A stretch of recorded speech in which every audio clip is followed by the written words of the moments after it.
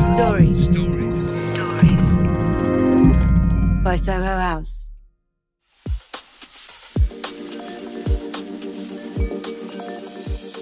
I've been a photographer for the last 20 years. Before that, I was an illustrator and a pop video director. Of all the arts I've tried, I prefer photography because I seem to be better at it. My name is Michael Benson. I'm the director of Photo London. This is the third edition, and tonight we are beginning our Photo London week with a talk by Philip Prodger from the National Portrait Gallery and the great Miles Aldridge. The sheer genius and intelligence of the way he approaches his subjects. It's very easy to make work look dreary, but Miles always makes it look interesting with a kind of twist. Well, thank you all for coming, and thank you for making that climb to the, what is this, the 5th floor, 6th floor? But welcome. I think we are in for a treat tonight. So, Miles, you've decided to focus tonight on one particular project. I wonder if you could tell us a little bit about it, how it came about, and sort of where it fits in your thinking these days. So this is a project called After Catalan, and anyone familiar with Maurizio Catalan might recognise this sculpture. It's a self-portrait of him climbing through the floor of a museum. I got in touch with Maurizio a couple of years ago when I first saw his magazine, Toilet Paper. It's a quite sort of anarchic, it's not really a fashion magazine, but it kind of pertains towards fashion and advertising in its slickness, but the imagery itself is certainly surreal and provocative. Coincidentally, a friend of mine was working on it, and I sent a message to him through this friend of mine and said, God, I really love what you're doing. And he said, well, funny enough, we really love what you're doing too. And I was doing it in the pages of Vogue Italia. You know, I've been working for magazines for 20 years, maybe a bit longer, and my whole job, my direction and my sort of intention through that period was always to kind of put an image in the magazine that would stop people turning the page and be a provocative jolt that would make them think about themselves and their world and why they bought this magazine and why they buy clothes and why they buy makeup and all the things that are in this magazine. Around about 2003, I did an image for Vogue Italia, which was a fried egg with a stubbed out cigarette in it. And on the edge of the cigarette was some women's lipstick. And the point of that picture was that I was really interested to put a picture in the fashion magazine that was simultaneously quite kind of gross and quite beautiful. This smelly old egg with this smelly old cigarette across a double page in Italian Vogue, coming directly after a very beautiful fashion story and preceding another beautiful fashion story, was, I mean, really exciting, kind of really got my blood boiling as far as that's what I really want to do in this job. I don't want to just photograph happy women celebrating their success with all their, you know, finery and with their trappings of richness and ease and pleasure. You know, anyone who knows people like that knows that it's not like that, that that's just a facade, and actually beyond that there's troubling things and shocking things and disgusting things in everyone's lives. I saw there was more to say in fashion magazines than just that I'm really successful and rich and happy with my wardrobe, right?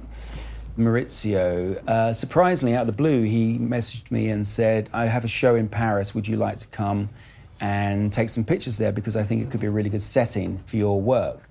And so I went to the show. I imagine most of you know Maurizio's work, and so it was a collection of the most famous pieces, it was sort of greatest hits, the Pope, the horse hanging out the wall, him coming out the floor, the drummer boy. I was actually infected very much not only by his work, but by the space, which was a neoclassical French, Napoleonic kind of space.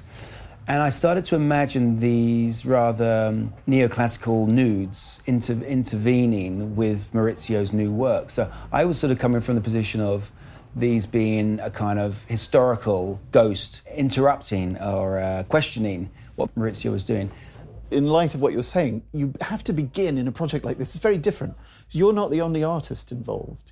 You've got Maurizio there as well. And on some level, what you're doing is an act of interpretation, isn't it? Yeah. And responding. So this is one of Catalan's most famous sculptures, and it's usually seen in the light of playfulness. You know, it's a sort of really joyful mischievous, humorous sort of a piece. And you've created a very serious context for this. You've added levels, you've added a kind of eroticism, you've added the feminine presence, you've added her expression, her gesture, the dark shadow on the wall. So can you talk a little bit about how you're responding to another artist's work? He began the project by sort of saying that, this is your work. I want your interpretation of my work. So it's not a collaboration per se, it's an intervention, or it's a reaction to the work. We agreed to meet at his museum. I hadn't met him face to face. We agreed to meet at the museum at 7 p.m. as it closed, and we were given permission to work in the museum through the whole night. It was just great to be in this museum at night. I don't know, you felt like a child, kind of being naughty, left to your own devices. We worked until 7 a.m. and then we left the museum, and then the punters arrived for the next day. So during that kind of night in the museum with Maurizio, I created these 6 images. What did Maurizio think when he saw the pictures? Well, he was there when we were taking the pictures, and he was egging me on.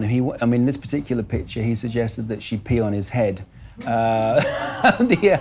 The museum director was standing next to us. He was really getting quite nervous at that point. And I wasn't quite sure how that would work as well. But I go to a shoot with sort of like 70% of it figured out in my head. I do drawings, rather like a film director, sketching out storyboards. But I certainly leave a good 30% of the idea open, and to see how the model herself will react, and also how I will react. And it's one thing to sort of sketch up something, but when you put your eye to the camera and look through the viewfinder and see this thing happening, all of your own kind of messages to the world kind of come through, and you start to kind of adjust the picture accordingly. I don't like things to be as obvious as a woman peeing on a man's head. To me, that's sort of like you read that and you digest it and you understand it too quickly and you move on. I much prefer that it is unknown what is happening, and it's mysterious, why the hair and why the pubic wig and so forth and so forth. So shall we move on to some of the behind the scenes and yeah, sure. Give us a little context for how this developed? Yeah, so as well as making the main images, I also took my Leica and took some behind the scenes photographs of what was happening. To me, I was keen that I produced these at the same time because I felt it was almost like a happening in that kind of, that 60s term for kind of rather groovy events. And I thought it was a very groovy event to have all these amazing people in this museum at night. And I thought it was silly not to record it as it was happening, as well as making these pictures. That's Maurizio looking through my camera, telling me how to do it. He's on tiptoes, a bit shorter than me. Yeah, he's really cinematic, Maurizio. I mean, his ideas are almost like Spielberg in a way, kind of a really precise cinematic moment. Would you describe yourself as cinematic? Yeah, I would, because I've always wanted to be cinematic in as much as I always wanted to be a director. I always thought I would do photography until I found a way to become a film director.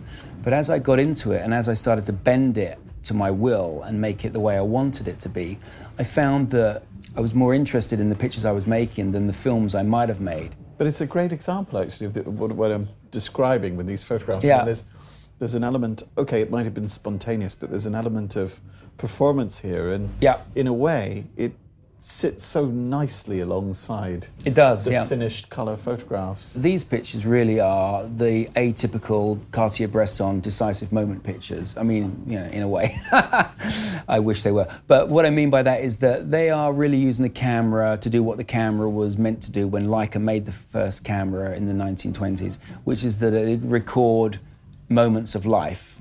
Now, me and a lot of other photographers since decided that the camera's not really meant for that, and that the pictures we were making are not about a moment, but about an idea.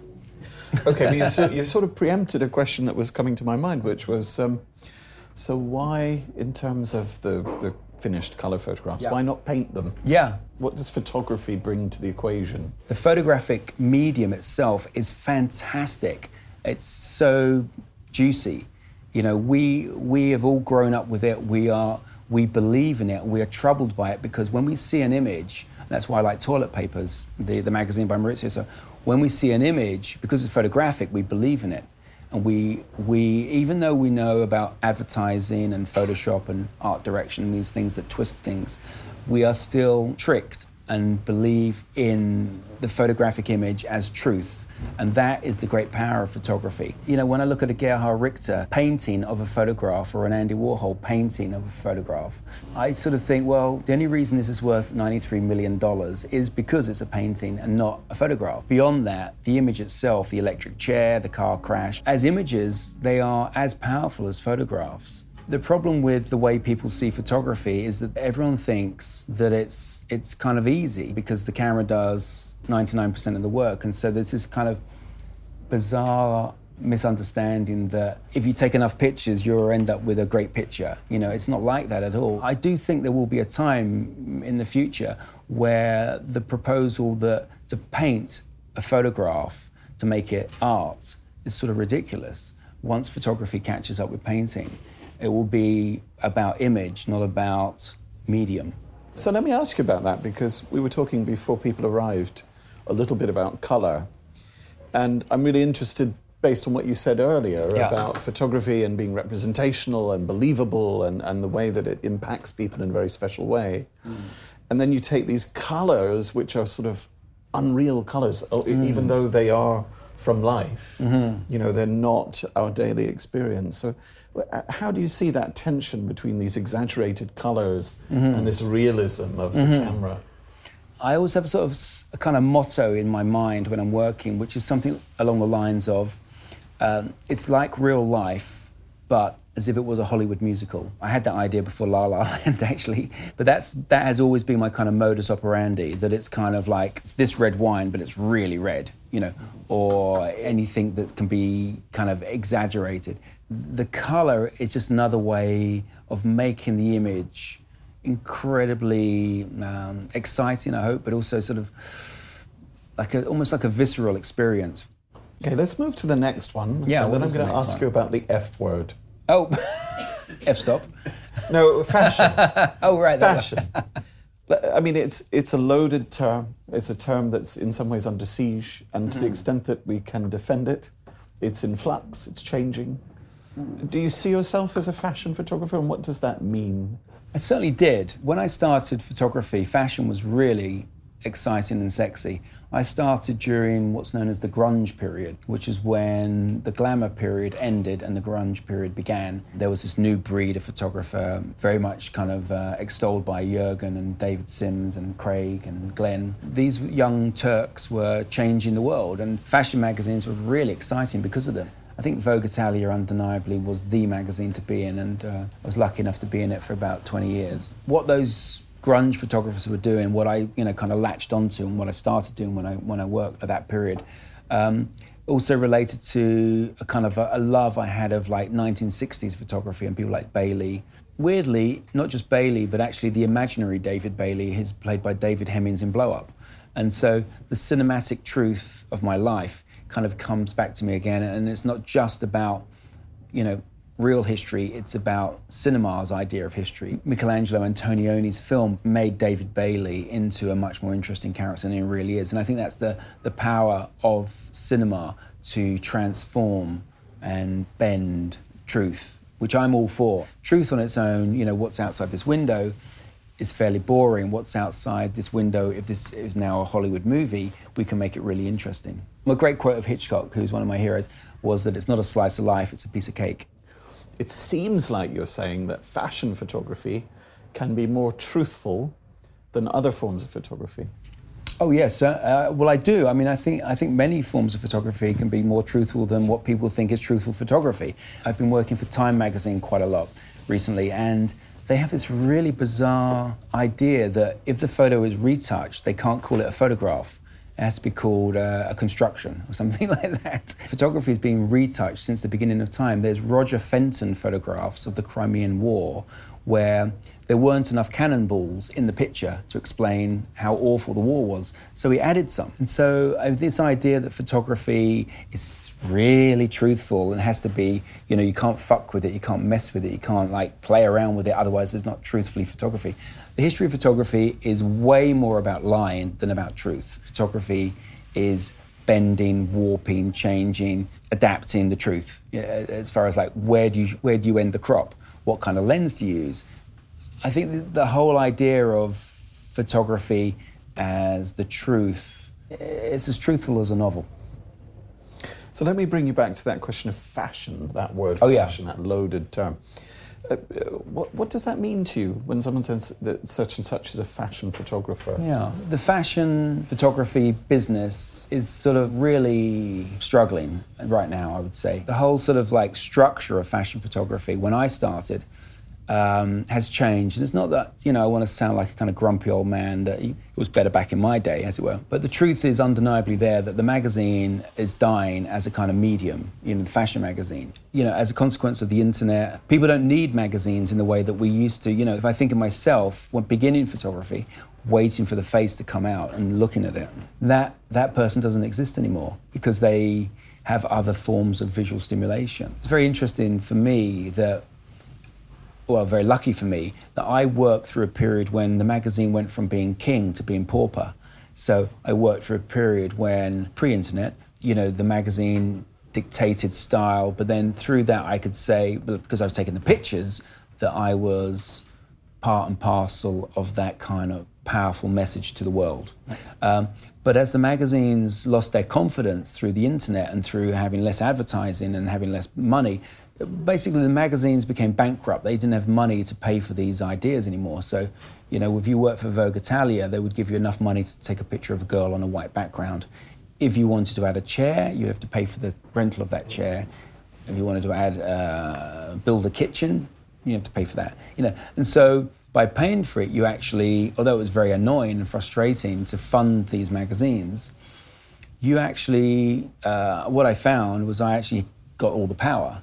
Because it went from being their film to my movie, So I was the one calling the shots. And as that went on and on and on, the magazines were just happy to get a picture. They didn't have any sense that they would say, oh, well, we don't like this picture, we'll reshoot it. I mean, they were just happy to have anything, So that's where this project kind of lands in my history, in as much as having been a fashion photographer, they're expecting you to turn in 12 pages, 10 pages, 18 pages, whatever they need to fill. And there's no sort of overriding direction from them.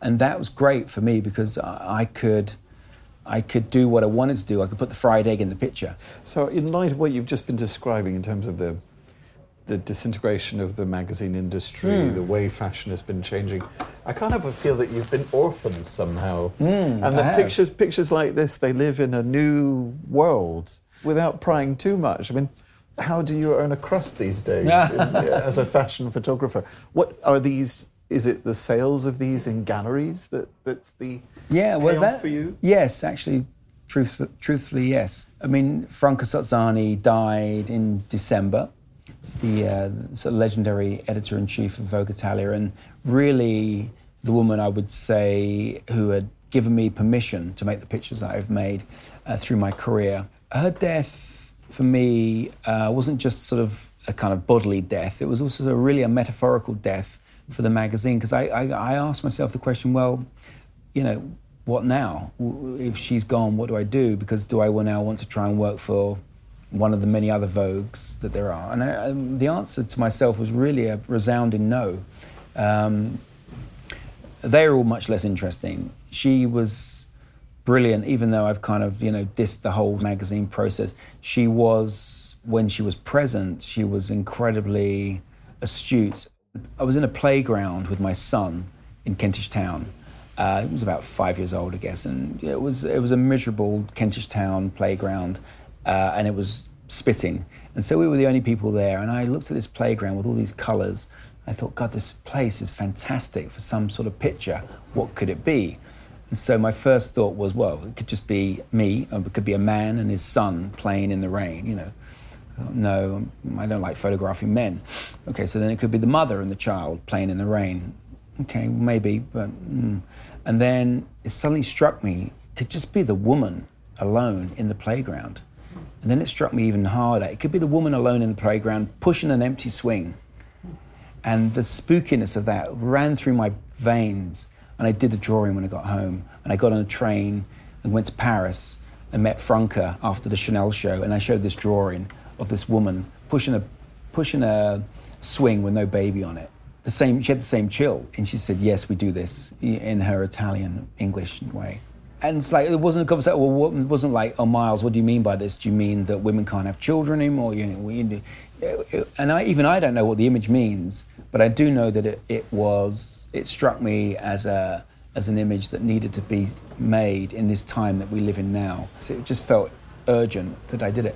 And but it's huge to have that sort of intuitive connection with your editor, that you can just sort of, you both speak the same language. You both speak the same language, and she green-lighted it and we did it, and it was great, and it was again, like the fried egg, it was great to put something so kind of disturbing in the magazine, that was her brilliance, and I know that I won't get that again, and so I do feel that my magazine work is my juvenilia, if that makes sense, at 52. I have juvenilia before me.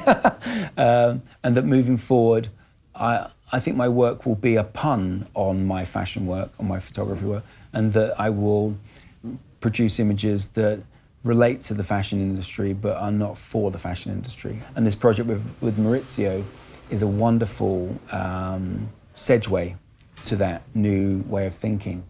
That sounds like a fabulous place to pause. I promised you all that you'd have a chance to ask questions. We've got a few minutes left. So one hand went shooting up in the middle of the room. Thanks. So I have a question to do with how you handled the relationship of working with Maurizio Cattelan. And when, for example, he's saying use a noose or she could pee or do this, how did you manage to... Not use stay in control, but without offending. Yeah. How did you manage that? Yeah. So when I started photography, I really did not have an idea about what I was doing. I fell into it and really made it up as I went along. I had no idea of the rules. And I was doing a shoot for Paris Vogue in Rome, and the model was a boxer, Stefan Ferrara, I think his name is.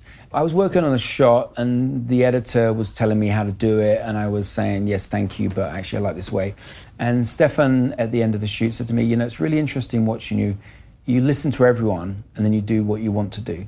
I tend to have one idea, and so I listen to many other opinions and then kind of get to do my thing, luckily. And I've managed to do that for 20 years, deflecting.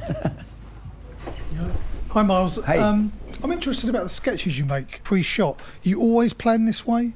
I mean, you don't have to put together mood boards or... Oh, well, I do have mood boards too, but I spend an incredible amount of time drawing. I get if I'm truthful, I get very stressed out about my work. And having a shoot coming, I try in my head to kind of put all the pieces together. It's like, how will it be? My brain can't fathom it, and it's the not knowing that really stresses me out. And so I try and draw it in a way to calm myself down. So, it's okay, it's going to be like this. Okay, but until I'm actually at the shoot doing the picture, it troubles me. As Mick Jagger would say, you can't get no satisfaction, because you can't see the picture. So until you have the Polaroid in your hand, you go, it works. Do you think there's any fundamental difference between taking the picture and finding the picture from... I do. I suppose I have a very romantic idea of the artist as someone who makes things. I am not happy with the idea that even two people make the picture, of a sort of collaborative thing. But I'm sort of too 19th century for that approach in a way. I really feel that the artist has to make the picture, sort of call me old-fashioned.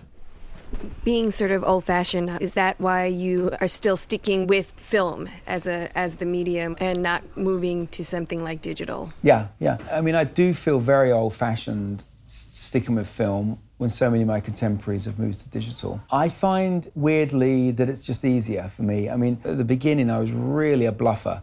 So when I decided to stop bluffing and take it seriously, I really spent a long time figuring out how the stuff works. So that coincided with digital arriving. And when digital arrived, I thought, no, fuck this. I've just figured out how to do this really well. So I'm going to stick with it. Digital, you do it in a different way with digital. With digital, you are taking a picture and looking at a picture and taking a picture and looking at a picture. With film, you're just taking pictures. And it's a very different mindset. And you go into a very different space in your imagination. Again, stress and anxiety become a hugely important part of this image making, that you think you're not going to get it, you're not going to get it, you're not going to get it. And so you do it again and again and again. And actually, by repeating a gesture, that you almost take the emotion out of it. And that is very interesting in a kind of period of postmodern imagery. There's somebody laughing by me is somebody being told to laugh again and again and again and again and again and again until they hit that point that I think it looks like a laugh. And that's not the same as really laughing, if that makes sense. So there's a sort of natural postmodern solution to imagery when you work on film, because you don't know what you've got until you get it back from the lab. So, and by not knowing, you just shoot a lot. And that, in a way, romanticizes the picture. But yeah, I mean, all the great pictures I like were taken on film, so I prefer that way. All right, with that, it's to me to thank you all very much for coming this evening. Thanks to Photo London for making this possible, and thanks also to Soho House and the staff who helped arrange this. And above all, thank you, Miles, for a fascinating conversation, but also for being so generous with your thoughts and so thank you. Almost confessional in your description of what you do. Thank you very much. Thank you, thank you.